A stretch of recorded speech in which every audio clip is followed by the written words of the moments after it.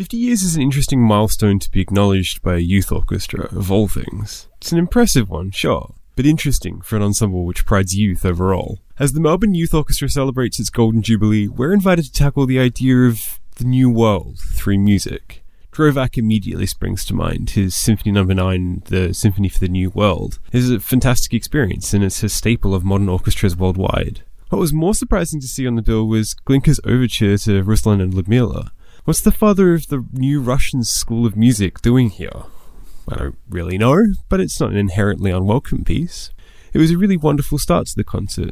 As strange a choice as it may seem, it did sonically work with what was to come. I would be curious to know the reasoning behind putting that there, though. It's interesting, it fascinates me. If you've played in any orchestra over the years, even in primary school, you've likely come across Graham Cohn. He's been a staple of Australian neoclassical tradition since time immemorial. While Cohn has never been my exact cup of tea, his impact on the classical scene of this country can't be overlooked. And to be surprised with the premiere of a new piece of his was a really nice experience. Song of the Open Road was specifically commissioned for the orchestra's 50th birthday, and it was designed with youth orchestras in mind. It's also really interesting to note, it's also going to be made available to Australian school orchestras following this premiere. There was a really solid quote, actually, from Melbourne Youth Orchestra CEO Dorian Jones, which explained that the orchestra had been able to provide complimentary tickets for disadvantaged young people from ages 11 to 18 through the generous support of the Newsboys Foundation. So that's really cool. Introducing young people to classical music is a really good thing, and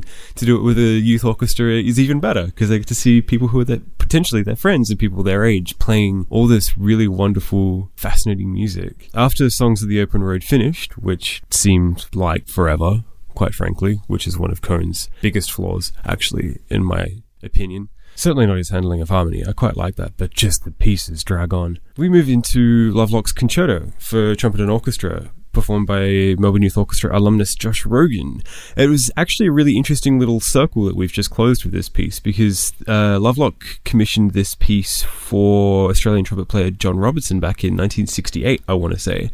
So it's nice to see these two Australian commissions being played one after the other by an Australian orchestra. You don't get to see that very often. Rogan's performance specifically was admirable, but marred, I feel, by his seeming obsession to technicality. There were passages and phrases in which I feel that he pushed too hard on the embellishment, really to the detriment of his tone. His tone otherwise was fantastic. It was really, really, really well established, but it did suffer when he went for some of those runs, which I feel like he made more difficult than it needed to be. That is me, though. I am a diehard romantic, and it's a movement that pushes tone over technicality almost to a fault. The closing of Lovelock, though, I did have one additional thought. It's a piece that, as a wind player, I've had blasted in my ear on many occasions, so it was really nice to experience it from the outside, and the MYO did deliver it beautifully. It was really, really, really nice. There's a really solid group of musicians in this orchestra. And now to the piece de resistance, The New Worlds. Dvorak's Symphony No. 9, Symphony for the New World. A staple, a genuine staple of orchestras across the world. I know I mentioned that earlier, but it genuinely is. The Largo from that symphony is particularly recognizable. It's used a lot by Disney in early animation, and it's probably one of the most recognizable classical pieces, maybe outside of the William Tell Overture, and is definitely beloved by oboe and cor anglais players like the world over, because it's their time to shine. It's always wonderful. They don't get very many times to shine, but here it is with the New World Symphony. It was done really well. It's such a staple of the world that you run the risk of potentially, because you have such an expectation of what the piece should sound like, that a youth orchestra of all things might not be able to live up to, because the tone and the texture of the piece is the important part. It's not like, I wouldn't call it an immensely technically challenging piece, not from like the way that your fingers and scales run and from the way that your motives run and stuff like that, but in terms of tone, it's immensely challenging to do, and playing in tone is one of the hardest things to nail as an orchestra, and MYO did it. They nailed it. They did an exceptional job.